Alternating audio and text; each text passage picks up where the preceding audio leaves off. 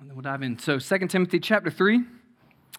You guys probably know this passage relatively well. I'm going to read 14 through 17. And you guys can read that along with me. I am not Brianna Piper, if you didn't know that. But we're going to read this together this morning.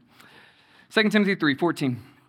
It says, "But as for you, continue in what you have learned and become convinced of, because you know those from whom you learned it, and how from infancy you have known the Holy Scriptures, which are able to make you wise for salvation through faith in Christ Jesus.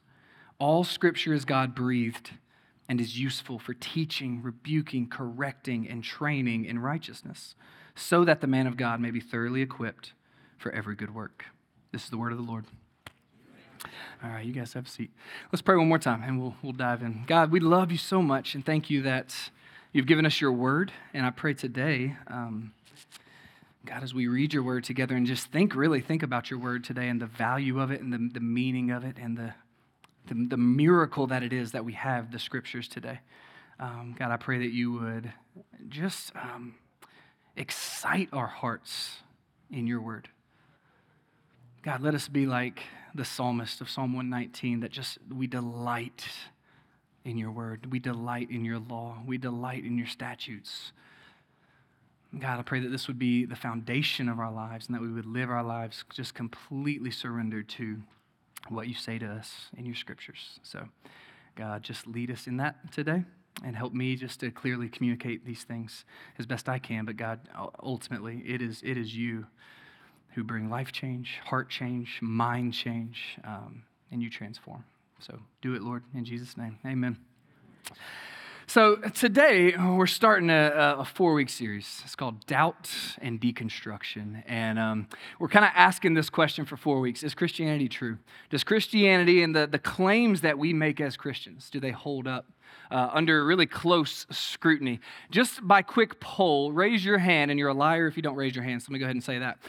If you've ever had a question or wondered something about what Christians believe and thought, maybe, I don't know why that's true, or is that true, or could I really believe that? If you've ever had any kind of question or doubt, raise your hand. Okay, about Christianity. All right, cool. I think we're all probably on the same page here. And let me say this up front. That's okay. And we want to make it very clear here at Eastridge that it is okay. It's okay to wonder. It's okay to have doubts. It's okay to have questions. It's okay to think about things and just go, man, I don't know why that's true, or is that even true? And so for the next 4 weeks, we're going to really kind of look at 4 different things that a lot of people, and the reason this series is called Doubt and Deconstruction is because that word deconstruction is sort of a hot topic word these days for people who are, when you hear the word deconstruction, here's what that means. It basically means to question your faith and kind of dissect it, right? And think about all the pieces of how you became a Christian or why you became a Christian. And a lot of people are doing that nowadays. And listen, again, I think on the surface of it, that's great. That's okay to do, that we should ask questions and we should dig into things. But a lot of times that deconstruction can lead to what we call deconversion. And deconversion would be when people really walk away from their faith because they come to a place where they go, you know what, I just can't reconcile some of the things that I've always believed and what I see in the world or what other people are telling me or what I'm learning on TikTok or whatever it is, right? There's all these voices in our world right now that are telling us things that are opposed to what Christians believe, okay? And that's fair. So what I just want to do for a couple of weeks is just to talk about that stuff. Is that okay? Is it okay if we ask some questions? Is it okay if we dig into these things a little bit? I hope it is. So actually next week's going to be awesome, and here's why. Dr. Evan Posey from Luther Rice Seminary is going to be here, and he's going to speak next week on the problem of evil. Why does evil exist in the world? Okay, if God's so good, if God's so powerful, why the heck does bad stuff happen, right? Like, that doesn't seem to make sense to me or to a lot of people. So he's going to come and share on that, and we're going to have a Q&A next week. So come with some questions. We're going to give you microphones and let you ask questions to a doctor, a guy a lot smarter than I am, up here on stage. So bring that next week. We do have 2 services next week, back to first and second service, all right? So today we're just really asking the question, is the Bible true? Can I trust this book right here? Because so many folks in the world right now, and maybe you're one of them, have that question about, you know what, this, honestly, it just seems like a little bit of an archaic thing. It was written thousands of years ago by these people that I don't know and who lived on different parts of the planet and who said these kind of crazy things and made audacious claims about this God and the things that he did and the way that the world is and creation and then Jesus and resurrection. Like all these, there's some crazy stuff in here. Is it true? Is what this book says valid, and does it hold up under scrutiny? I want to read us this little verse here. This is 1 Peter 3:15. And here's why. This is kind of the heartbeat behind why we're doing this series right here. Peter says this, but in your heart, set apart Christ as Lord. And he says, always be prepared to give an answer to everyone who asks you to give a reason for the hope that you have. And so Peter, as he's talking to the first century Christians, he's already assuming people have questions. People are going to want to know why you believe what you believe and how you can actually explain that. And Peter says, look, just be ready. Be okay with people asking questions. Be okay with your own questions, but be prepared with an answer and a reason, right? So that means what? We should use our brains when we think about our faith and who Jesus is and what the Bible is and how we think about who God is and what he's done in our lives and in the world and all these things. We should be ready to talk to people about these things. And I think that might begin with talking about the scriptures, because this is what we base our entire faith on, right? Everything that we know and believe about God, it comes from here, right? So if we can't trust this, what can we trust, right? And so the end of what Peter says is this. He says, but do this with gentleness and respect. Now that's the hard part. Right? Being ready to have an answer. Like, I don't know if you're like me, but sometimes I can have an answer and I'm ready to give an answer, but I don't always want to do that with gentleness and respect because I get frustrated. I don't know if you guys ever get frustrated. It happens to me sometimes. I get frustrated because I believe something and maybe somebody else doesn't believe it the way I believe it or see it the way I see it, and I just want to debate and I want to argue. But man, Peter's just saying, listen, let's be ready to talk to people and have conversation, okay? And let's be ready to respect and love all people, regardless of where they are and what they believe and where they stand. But I think if we can do this with gentleness and respect, man, we may just win some people to the Lord by his Spirit allowing us to do that, right? So here's what I want to do today. I just want to do my best for the next 20 minutes just to kind of remove a couple obstacles from us, because maybe some of you sitting in here are some of the ones wondering, does this book line up with actual historical truth and record? Does it make any sense? Can I believe it at face value? Can I trust what it says? Okay? I'm not going to answer every single question in the world today or any of these weeks, but what I want to do just for a little bit today is just hopefully remove a couple of obstacles out of the way of some who may be wondering, does this book hold up? So first thing I want to talk about, and I'm gonna be a geek for a minute. Any geeks in the room with me? Is that okay? Okay, let's be geeks together. We're gonna be geeks for a second. So, hey, clap for geeks. That's awesome. There is a science called textual criticism. Anybody ever heard of textual criticism? Maybe not. A couple of the geeks in the room. So, textual criticism is the science of piecing together ancient documents, okay? That's essentially what it is. It pieces together ancient documents to basically create the best possible copies of the original text. Scientists have been doing this for hundreds of years, finding it through archaeology, through digging, through finding all these documents from all over the world, and as they find bits and pieces and copies and manuscripts and all these things, they piece them together to decide, okay, let's come up with the very best version of what we have and decide, is this text actually valid? Is what we have today the same as what we had or what was originally written? That's really the question. How close is the text we have today to the text that was originally written? Because that's important, right?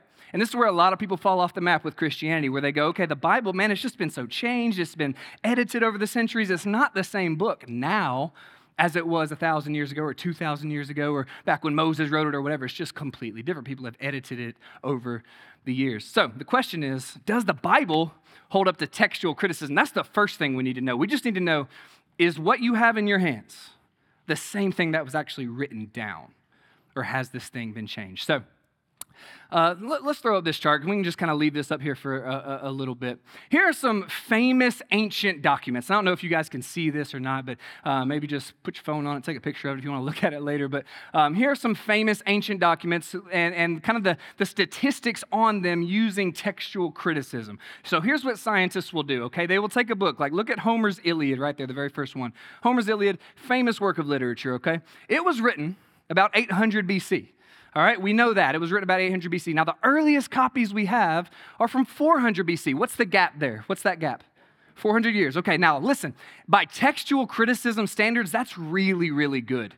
Okay, if you have copies of a manuscript just 400 years apart from the original, that's actually really awesome. They like that a lot. So we got 400 years of a time gap, and there's 643 copies of Homer's Iliad. That's awesome as well. You have anything over like 10, and you're doing great, right? Anything over just a couple copies, and you're like, man, we're doing awesome. So there's 643 copies. Homer's Iliad, after the Bible, and we'll get to that. You can see it there at the bottom. Homer's Iliad is, as far as history goes, the greatest document that we have as far as textual criticism. And looking at it and going, this thing is reliable. We know that Homer's Iliad today is what Homer's Iliad was in 800 BC. Now, you can see all these other ones. And I do want to mention Plato's tetralogies, okay? Plato's tetralogies, I don't know how you pronounce that, tetralogies. Written 400 BC. First copies we have is from AD 900. That's about a 1,300-year gap. Actually, since the time that this chart was created, several more copies have been found. They're actually up to about 200 copies of Plato's tetralogies right there in the middle. So that's pretty good too. 1,300 years, 200 copies, something like that.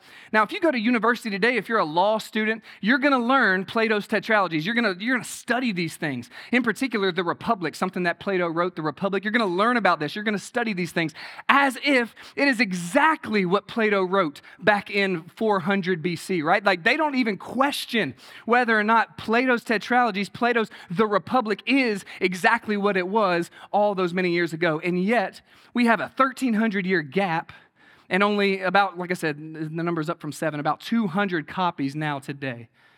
Now all these documents on here are taken by the world at large as reliable. When they look at these documents, these ancient texts, they look at all these and they go, man, these things, whether it's Livy or Tacitus or whoever wrote it, man, that stuff is reliable based on the textual criticism that we have. Now look at the New Testament down here.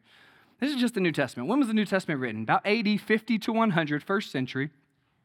We have found in AD 114, by that time we had found, by AD 114 we had found fragments of this New Testament. By AD 200 we had entire books. By AD 250 we had most of the New Testament. And by AD 325 we had all of the New Testament. The number of copies, 5,366 copies in Greek. If you add in Latin and Aramaic translations, over 20,000 copies of the New Testament alone. Right? So the gap is 50 to 225 years at worst. What was Homer's Iliad? 400 years. And Homer's Iliad is looked at as a standard. That's really good, right? Our worst gap in the New Testament is 50 to 225 years. And how many copies do we have? Over 20,000 copies of the New Testament found. All that is to say, simply by textual criticism standards, the New Testament is laughably better than any document that has ever been written in the history of the world. There's nothing that comes close. And yet, isn't it a little bit crazy that we will look at things like Plato's tetralogies or Homer's Iliad, and we will say, now that is exactly accurate. That's exactly what was originally written. Now, when we look at the New Testament, we go, I'm not sure. By textual criticism standards, even non-Christian textual critics will say, no. What we have in the Bible today is exactly what was written. We know that for fact. There is 99.9% accuracy, and the little bit of inaccuracies they found are basically a couple spelling errors, right? Things like that. Nothing major as far as theology, nothing major as far as history, changes in the documents, anything like that. Now, looking at one particular document that we have today, the Quran. And I mentioned the Quran because the Quran, if you were to talk to a Muslim person, they would, by and large, the Muslim community kind of mocks the New Testament and mocks really the scriptures at large as being inaccurate and unreliable, which I think is hilarious because the Quran itself, and I'm not, listen, this is not about bashing Islam or anything. That's not the point. The point is what holds up and what does not, right? That's the question. That's the point.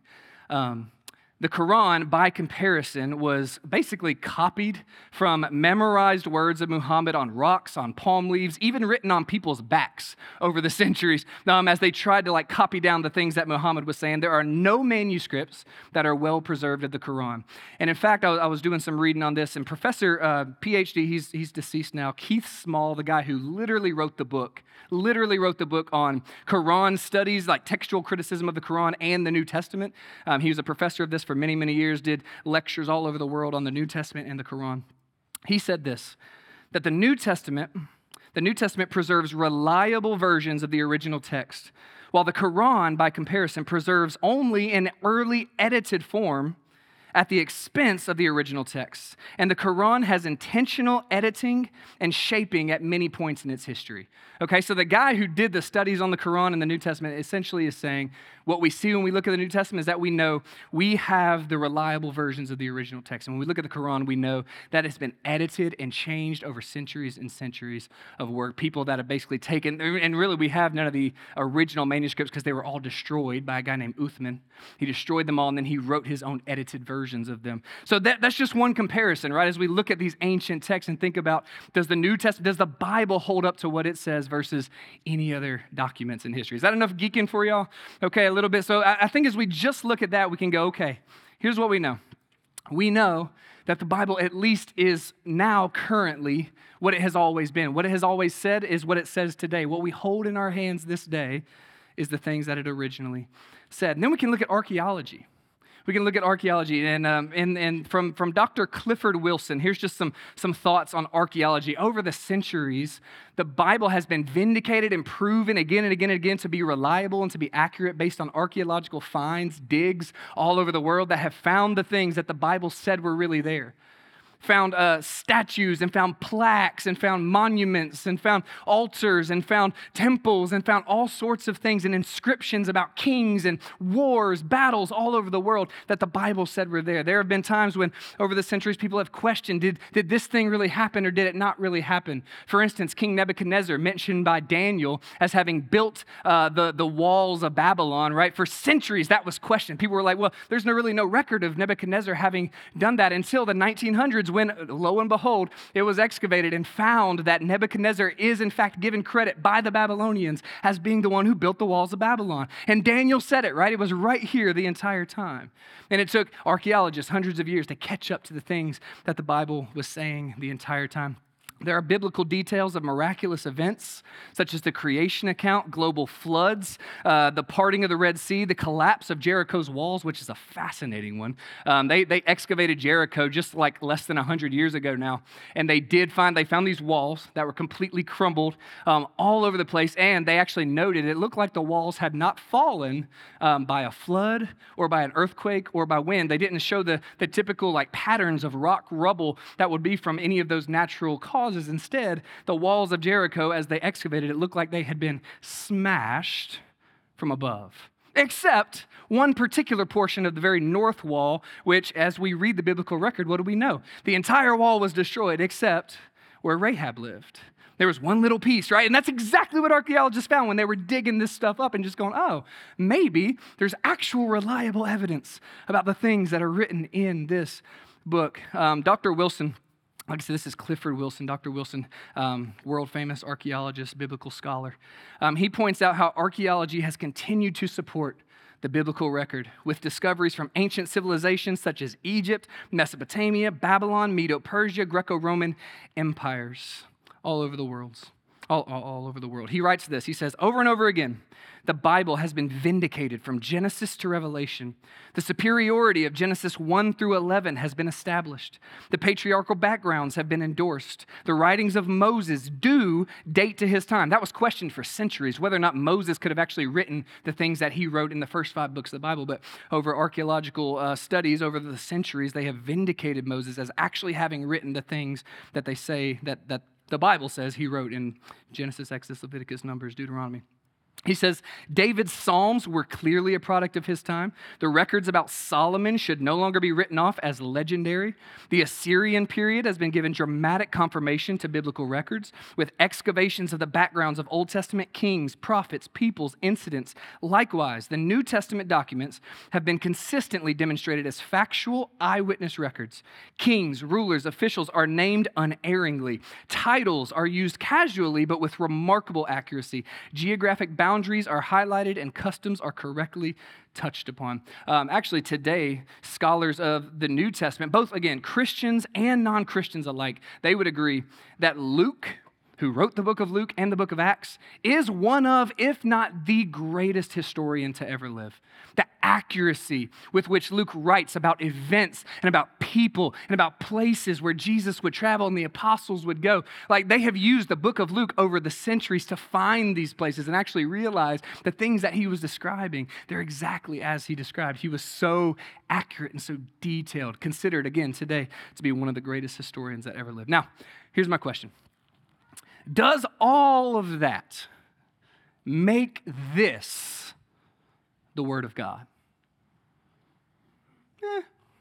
Not necessarily.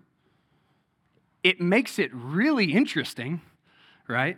And it should be something, at least when you see all of that, you see all the evidence, you see what science and archaeology and biology and history and ethics and morality, like all the things that the Bible has added to the world, when you see all of that kind of compiled together and the accuracy with which it talks about it, you look at it and go, okay, well, it's a great book. But does that mean it's the Word of God? Does that mean it's miraculous? Does that mean it has power and authority over my life today? But here's the thing. All of that is not all that's true about this book. Consider a couple more things with me. First of all, consider this is not one book. How many books is this? 66. If you didn't know that, write it down.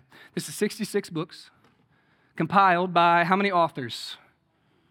40-ish authors, 40 different people over a period of about 1,600 years. That 40 different authors wrote over 1,600 years, 66 different books. And just imagine that because these authors, by and large, a lot of them did not know one another. Some of them did, of course, they were contemporaries, but a lot of them didn't know each other. Elijah didn't know Moses, right? And David and Paul and John and Peter, they didn't know those guys, right? Like these are all different people across different eras of time. And yet, they all write with extraordinary unity and consistency on matters of morality and history and ethics and theology. They all tell one great story about one great God who has a purpose and a plan in his creation and for his people. And as you read through the Old Testament, you see that all of the prophets and the poets and the leaders of the time and the kings, like as they were writing down these stories, as they were telling the history of these people, it was really all about this God and this plan that he had that would come to a fulfillment and to a fruition through some sort of new person that would come to this earth, some sort of new Messiah, some sort of kingly figure in the line of David, in the line of Adam, right? They would prophesy about these things, the promises of Abraham and the laws of Moses, all being fulfilled in this one person. How would it be that 40 different authors over 1,600 years could write one story? How could that possibly be true if it wasn't really one author, God, writing through these men to write down the histories and the things that he wanted them to say, the truth that he wanted them to convey to his people? How would it be that these people could write that cohesive, unified story without fail, preaching and prophesying and pointing to one central event in history? And then how could it be that one day a man would show up and would claim to be the one that all those prophets were pointing to, all those preachers in the Old Testament were talking about, that he would show up and claim to be that guy? And then we would have 4 different historical records of his life, the things that he taught, things that he said, where he was born, what he did, the miracles that he accomplished, and the death that he died. And not only the death that he died, but maybe the linchpin of all of this, the resurrection from the dead. How could it be that one man would show up and claim to be the one that all the Old Testament prophets pointed to, and that all of their prophecies, with extraordinary accuracy, by the way, were fulfilled, hundreds of prophecies fulfilled in this one man? Some mathematicians have actually done the work on this. They figured that for any one person to fulfill even eight Old Testament prophecies, the likelihood would be about the same as if you covered the United States in quarters about this high, blindfolded someone and told them to go find the quarter you were thinking of. It's about the same. So like literal mathematicians did that math and figured out just to fulfill 8 prophecies would be the same odds as that. Jesus fulfilled hundreds. How could it be? Hey, he didn't make himself be born where he was and it was prophesied, right? He completely fulfilled everything the Old Testament said he would do, both implicitly and explicitly taught in the Old Testament to point to him and the redemption of human beings by God's plan and God's design. And then he did. He did everything he said he was going to do. He did everything the Scripture said he was going to do. And he died, and he rose from the dead. And the Apostle Paul points to 500 witnesses who saw him rise from the dead. And 12 of those witnesses go into the world. And then Paul himself, the 13th, go into the world to proclaim the news that Jesus, the one who was crucified in Jerusalem, and by the way, the historical records on Jesus' crucifixion and resurrection are immense in this world. There's really more accurate description of Jesus' life than even George Washington in the world that we live in. Like, it is so well documented who this man was. It's beyond contestation that he died on a Roman cross. Some just don't believe that he actually rose from the dead, and yet 500 witnesses say he did. The Apostle Paul actually writes this in 1 Corinthians. I just want to read this to you because this is, again, first century, just a few decades after what Jesus did. This is like sort of a creed that the Christians would say. This was maybe the earliest thing written in the New Testament, 1 Corinthians 15, starting in verse 3. It says, "For what I received, I passed on to you as of first importance, that Christ died for our sins according to the Scriptures, that he was buried, that he was raised on the third day according to the Scriptures, and that he appeared to Peter and then to the 12. After that, he appeared to more than 500 of the brothers at the same time, most of whom are still living." That's amazing, right? That there are still living witnesses to the facts and the claims that the apostles were making, right? Like, this is absolutely extraordinary that these people were going around the ancient world proclaiming that a man had died who everybody saw die and then rise from the dead. He said, some of whom are still living, though some have fallen asleep. Then he appeared to James and then to all the apostles. And last of all, he appeared to me also as to one abnormally born. So the Apostle Paul is just saying, we are eyewitnesses of the resurrection of Jesus.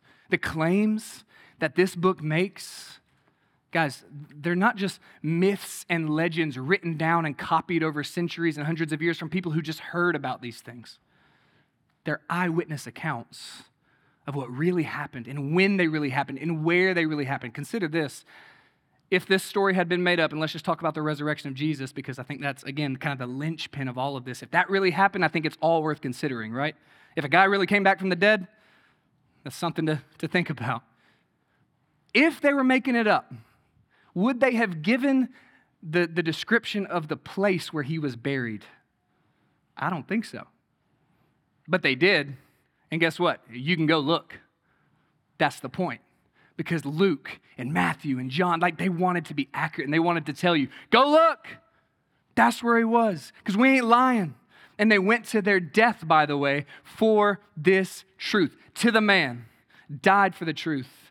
That he not only died, but he came back to life. And if that's true, according to the Scriptures, and Jesus said he was the one who all the Scriptures pointed to, I think that this whole book is worth considering as accurate and reliable truth. Not just history, not just fact, but truth. Because when it comes down to it, y'all, it's the truth of this that changes everything. Facts are facts. Facts are facts. Facts say, Peter, you can't step out of a boat and walk on water. But truth says, come on, Peter. All right, you get what I'm saying? Like, there's truth, and that's different. And Jesus showed up and said, it's me. And then everything that the Bible says and everything that the authors talk about in this, man, it's true. Because it really happened. Eyewitness accounts verified by other eyewitnesses. And it holds up. For hundreds of years, it's held up. And man, if you just study some of these things, and I have notes, by the way, if you want to come up and ask me some questions or see some of the notes that I have about just places you can go and look on some of these things, I'd love to share that with you. But a couple thoughts, just as we wrap up here. A couple thoughts. Because all that, again, that's great information, hopefully, and that helps you some as you think about, should I trust what this book says? I think if you don't right now, here's what I would say. It's at least worth considering, right? It's at least worth going, maybe there's something here. That might have something good to say to me. And so I would just encourage you this. One, just start reading it. Start reading it. And start somewhere. I would encourage you maybe Matthew, Mark, Luke, John. Read one of the Gospels. Read about Jesus and his life, okay? And really get into it. Get yourself a good Bible, Okay, get yourself a good, reliable Bible translation. We don't even have time to get into all that with Bible translation. I know that can be kind of a messy thing, but I will say the good Bible translations we have today, and we have a lot of great ones, have been over the years, over the centuries, studied and put together by scholars and people who wanted to be as reliable as they could to the text to translate those things into English. Today, the really good kind of literal English translations that we have, the ESV, the NASB, the King James, and the RSV. Those are 4 really good translations. I'll say those again. Those are word for word literal translations. ESV, NASB, King James, RSV. Those are great translations. Then we have some kind of phrase for phrase translations like the NIV, the NLT. Those are under your chairs right now, the NLT. And the CSB. Those are kind of functional and dynamic translations. They'll go, instead of word for word, they'll go a little bit more phrase for phrase, okay? But they're still trying to be as accurate as they can be to the original things. Get help. Listen, if you need help when reading the Bible, there is plenty of help to be found. I would love to help any of you that I can. I know we have other pastors and those here on staff that would love to help you, or just friends that you have and discipleship people and mentors and growth group leaders. Ask for help. Don't just assume that because you didn't go to Bible college that you can't read this. I guarantee you, if you open it up and start reading, you might find it's a lot easier to read than you thought it was. There's some hard parts for sure, but man, most of this, 90% of this, it's pretty simple, and it's pretty straightforward. And then on the parts you need help with, just ask for help and study and look into these things. Like I said, you can get a great Bible with study tools, study guides, all sorts of things like that. Get you one of those. Read it plainly and go from there. And the last thing I'll say is this. If there seem to be contradictions as you're reading and things that don't really make sense and things that as you read it, you're kind of going, well, this kind of doesn't line up with something else that maybe I thought that it meant or what it said or whatever. Here's what I do with that kind of thing. Because I've seen the reliability of it, and I've seen not only is it all reliable based on history and archaeology and all that, but listen, it's changed my life. It's changed the way I think, changed the way I feel, changed the way I treat people. And because of that, when I see things in here that sometimes I get confused about, I don't instantly go to, because I'm confused or I see something that appears to be a contradiction, that I think this is wrong. My first assumption is I'm wrong. That's my first assumption. I just don't understand something right now. I'm missing something. I'm unclear on something. And so that's what I just want to give God, if I can, the benefit of the doubt that maybe he knows a little bit better than me. Isaiah 55, his ways and his thoughts are higher than mine, right? And maybe he's gotten a little bit wiser than I am, maybe a lot. And so I just start with the assumption that I don't know it all. And I want to dig into this, and I want to study this, and I want to learn about this. And I promise you this, best decision I ever made was to read this every day in my faith. The best decision I ever made, it will be the best decision you ever make in your faith, is to be in God's Word and read it daily. Y'all, this is a miracle. This book is a miracle. Literally a miracle. There's stories of Christian martyrs throughout the centuries who gave themselves up to death because they would not give over the one copy of the Bible that was in their town to be burned. They wouldn't do it. They're like, kill me, you ain't having this, because we need this. You don't need me.